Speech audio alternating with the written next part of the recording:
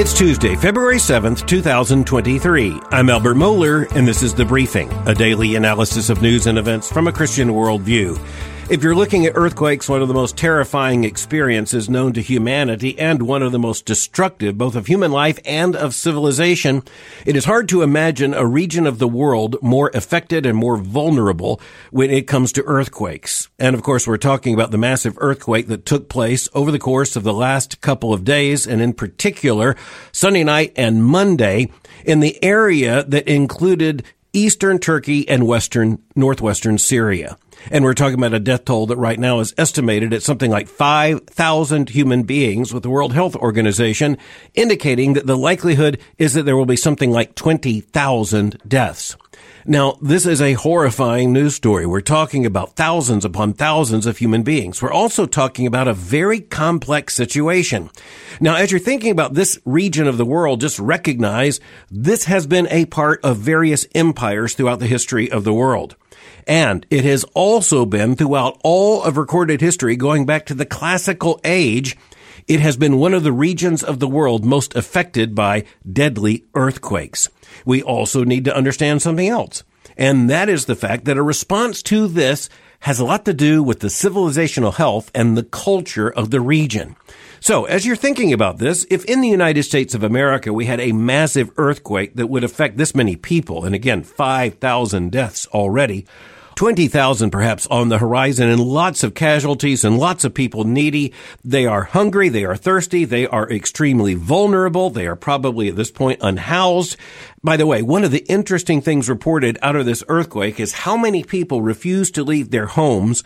And that just points to something. Our home does represent to us security. We feel secure in our homes, when actually, in the midst of an earthquake, our home might be one of the most dangerous places to be. Something about human psychology there. But going back to the health of the civilization or the health of the culture, we are looking at a very, very troubled culture when it comes to the nation of Syria. And we're talking about a very complex situation when you're talking about Turkey. And here you're talking about an earthquake that affects both of those countries. And by the way, the border between those countries is clear, but it is also a bit ambiguous when you think about how it actually operates. And you add other troubled nations in that troubled region, and you end up with something like a tinderbox. Now, obviously, the first concern of civilized nations in response to this should be to respond with aid. That's exactly what the civilized world is doing. That's exactly what the United States is doing, sending in at least 2 rescue teams of professionals that involve at least 79 persons per team. And it's going to be backed up with a lot of American money and American know-how and American leadership. You're going to have European nations involved. But there's something else that's also interesting. In response to this disaster, when you look at this culture, you look at the civilization, you look at the strength of the government, just in terms of its competence, when you're looking at that area of the world, if you're talking about governmental competence, you've got to talk about Israel. And that raises another issue, because Israel, it has been announced as of yesterday afternoon, is going to be involved in the multinational rescue plan for this area of the world. And not only when it comes to Turkey, and by the way, over the course of the last several years, Israel's relations with Turkey have been a bit rocky, but that's an understatement when it comes to Syria, because at least de jure right now, according to the law, Israel and Syria are in a state of war. It says a lot about Israel, both in terms of its ambition to help, but also its competence as a government, that when you have trouble like this in the Near East, in Central Asia, then you need Israel actually to help you, as well as the United States, European allies, and others. One of the other things people don't think about is that any response that's going to save lives at this point requires forward staging. It's not like you can just pack up a bunch of stuff and put it on Air Force planes there at Andrews Air Force Base, now called Joint Base Andrews, and then ship it across the world and it be immediately effective. You need what's called forward staging. That's another achievement to civilization. If you have forward staging, it means that you have governments taking responsibility, and for that matter, non-governmental organizations, or NGOs as they are known, taking responsibility to have people on the ground, strategies in place, and supplies nearby in the case of this scale of disaster. Now, those supplies aren't going to be enough, but you know what? They are going to get the rescue efforts started, and that's the point. And that means, in worldview perspective, one of the things we need to recognize is the fragility of human civilization. I don't care what civilization it is. I don't care what your architectural requirements and your zoning laws are. If you have an earthquake of this significance, it is going to do massive damage. And that damage is not just going to be to human-built structures. It is going to be to human beings. And so as you look at this, you recognize every civilization is in some sense vulnerable to this kind of natural disaster. The second thing we need to recognize is the response to this kind of natural disaster is not the same civilization by civilization and culture by culture. It is highly dependent upon the relative competence of the culture that is able to respond to this. When you look at much of the world, Syria in this case serves as one kind of example. The response of the government is not likely to be all that effective. There's going to be a massive need for very significant outside help. When you look at some other countries, the necessity of outside help is less than what you see in Syria. And by the way, Turkey is a nation that will be at least less dependent upon that outside aid, but not totally non-dependent. And so as Christians, we just need to remember that we are rightly concerned with human disaster anywhere. That doesn't mean we can help everywhere, but we should be concerned for and we should pray for those anywhere. And it also points to the fact that being made in God's image and having been given in Genesis, in creation, a mandate of dominion, at least a part of that dominion, is not just to build things, but to rebuild things. And that means when it comes to communities, not only to build communities, but when necessary, even by tragedy, to rebuild them. But next, I have to transition to something that just must be discussed today on the briefing, and this has to do with the Grammy Awards and the ceremony that was telecast on Sunday night, because we really are talking about a big story. Now, it's not just a big story in terms of its salaciousness. After all, we are talking about Satanism on stage, but the cultural response to this, or the lack of a cultural response to this, also tells us a great deal about where we are. So, in transitioning from one issue to another, let me just say, there is more than one way for a civilization to fall. And when it comes to this kind of fall, we're talking about something, the epicenter of which was the nation of the United States of America. And furthermore, this was not a natural disaster. This was an entirely human-made disaster. And make no mistake, it was a disaster. The Grammys, as they are known, are a long-standing awards program, and in this case for the music industry, and in particular the recorded music industry. The name itself is very interesting. The Grammys refer to the fact that originally these were the Gramophone Awards, beginning in 1959, gramophone being, of course, one of the earlier forms of recorded music. No one plays a gramophone today, but Americans still turn in to the Grammy Awards. Now, a little footnote here. A far smaller percentage of Americans than would have been the case, say, 20 or 30 years ago. And there are a lot of reasons for that. One reason is simply that the entire entertainment culture has been transformed in recent years, and a multiplicity of options means that no one really has to watch the Grammys in order to learn anything about music. But if you were watching the Grammys on Sunday, what you did learn about is the state of the culture, or in particular, one dimension of the state of the culture. And for that, we need to take a much closer look. We're looking at two particular artists. The most important, Sam Smith. The second, Kim Petras. Now, one of the first things you need to know is that neither of them identifies as heterosexual. Both of them identify as transgressive and non-binary in one way or another.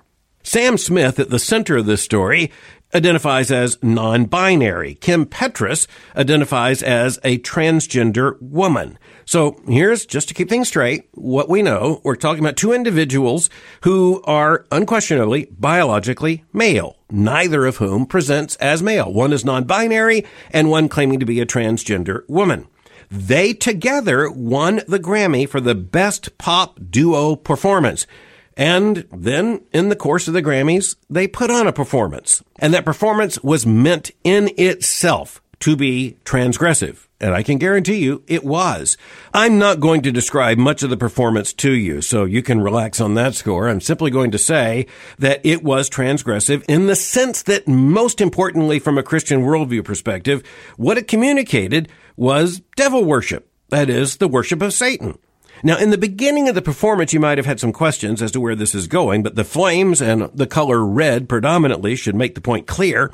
But as you were looking further, eventually, Sam Smith put on a hat with horns, indicating that he himself was playing the role of the devil or Satan, and the movements on stage by the musicians and the dancers, and the imagery that took place in a very large backdrop of flames indicating hell, all of that made really, really clear that this was about Satan, and the dancers made very clear it was about the aggrandizement and the celebration and the worship of Satan.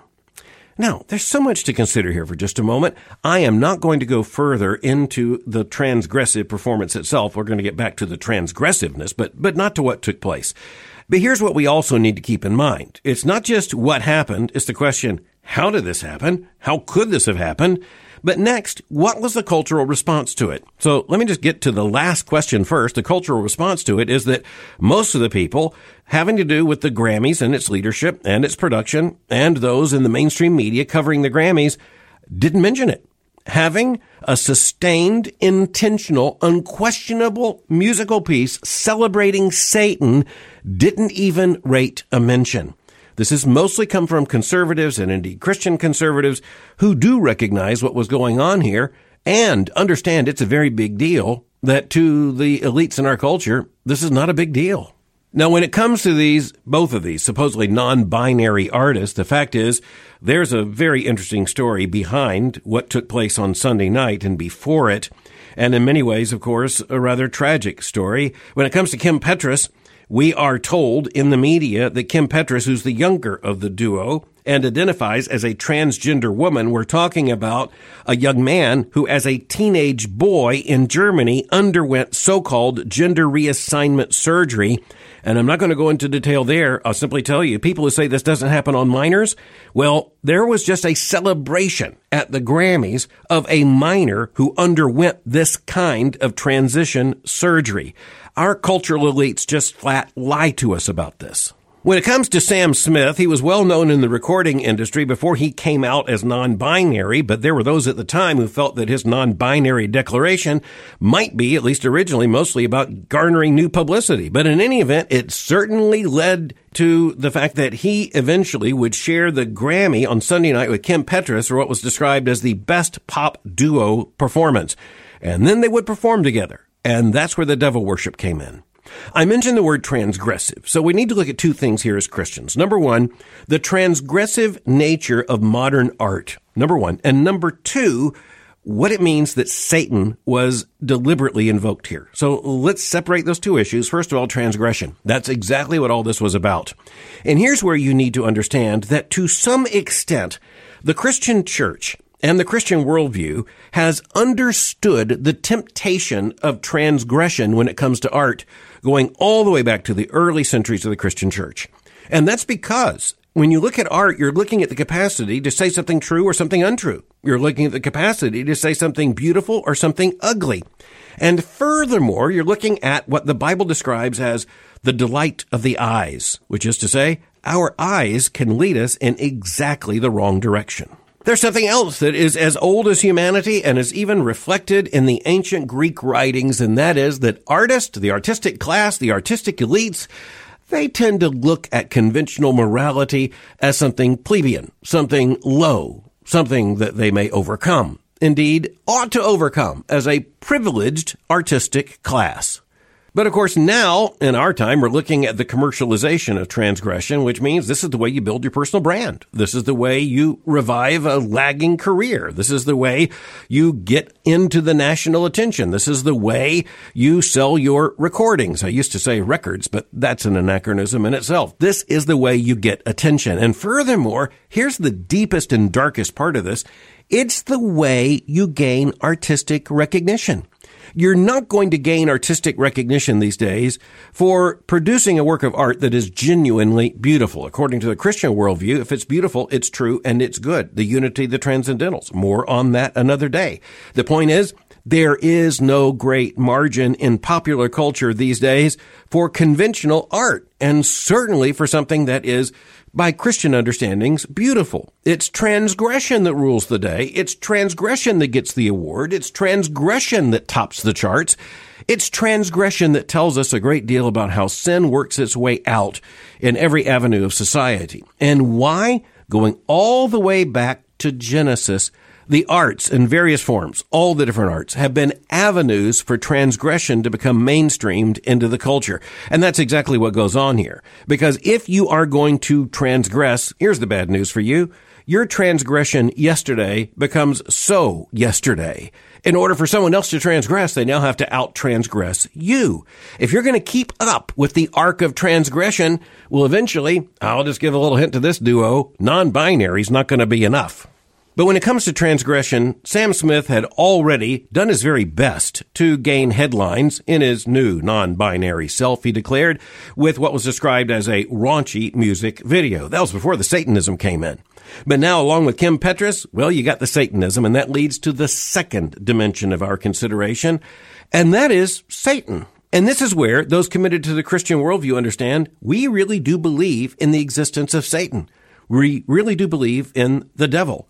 And we believe in a personal Satan, whose prehistory is at least hinted at and given to us in minimal form in the scripture itself in terms of his rebellion against God in heaven.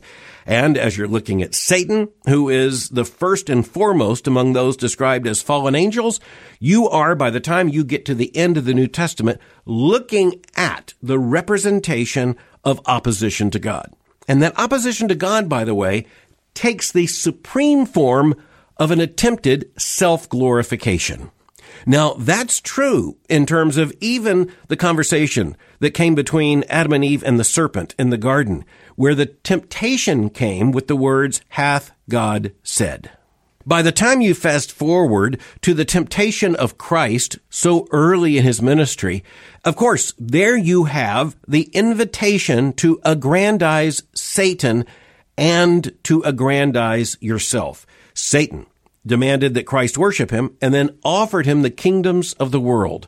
And of course, that was, we can understand, the temptation that was ultimate for Satan. Now, the Bible's very clear that Satan is already defeated. Now, hold that thought, because the Bible has a very clear historical concept of already and not yet.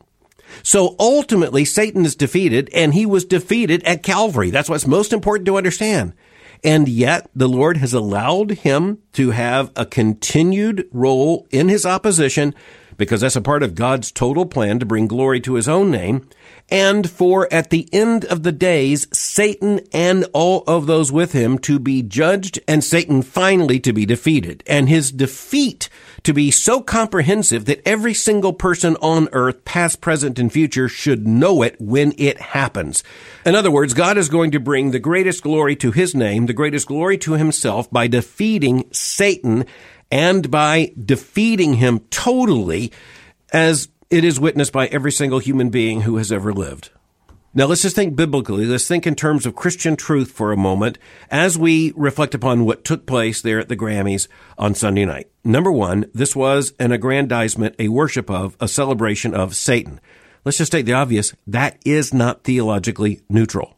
And we're looking at the fact that millions and millions of people in the United States and around the world looked at that without obvious horror. And that's the point. Horror is the rightful response. Now, many Christians were troubled by this, and I am at least relieved to say that many Christians weren't watching the performance, but they came to know it and to know of it because of all of the controversy and publicity about the event after the musical performance had taken place on Sunday night.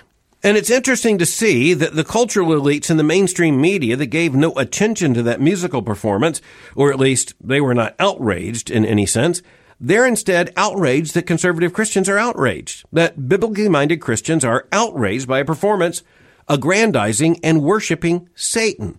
But as you're thinking about the secularization of a culture, just recognize that you could look at surveys, you could look at polls, you can look at sociological research, but you can also just cast all that aside and look at the Grammys on Sunday night. And a secularized culture is a culture that, A, is not irreligious. Its religious energies are then directed away from Christianity towards something else.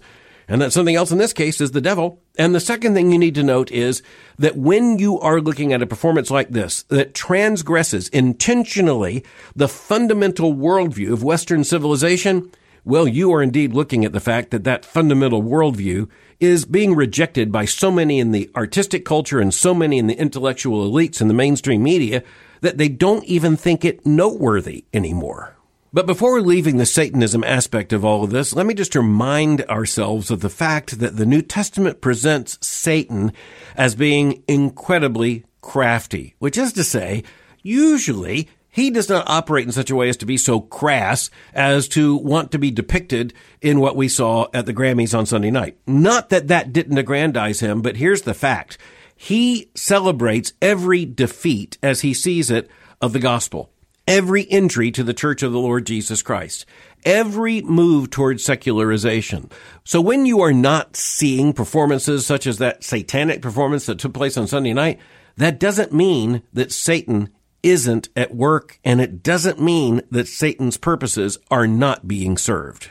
But it also tells you that when you are going to see in our context right now, Satan, who rightly represents the unraveling of an entire moral order, where are you going to see it? You're going to see it in an artistic context. And then, who's going to be the conveyor of it? Well, these days, what could be a more direct refutation of God's glory in creation than two biological males involved in this kind of performance, both declaring themselves in one way or another to be something other than male?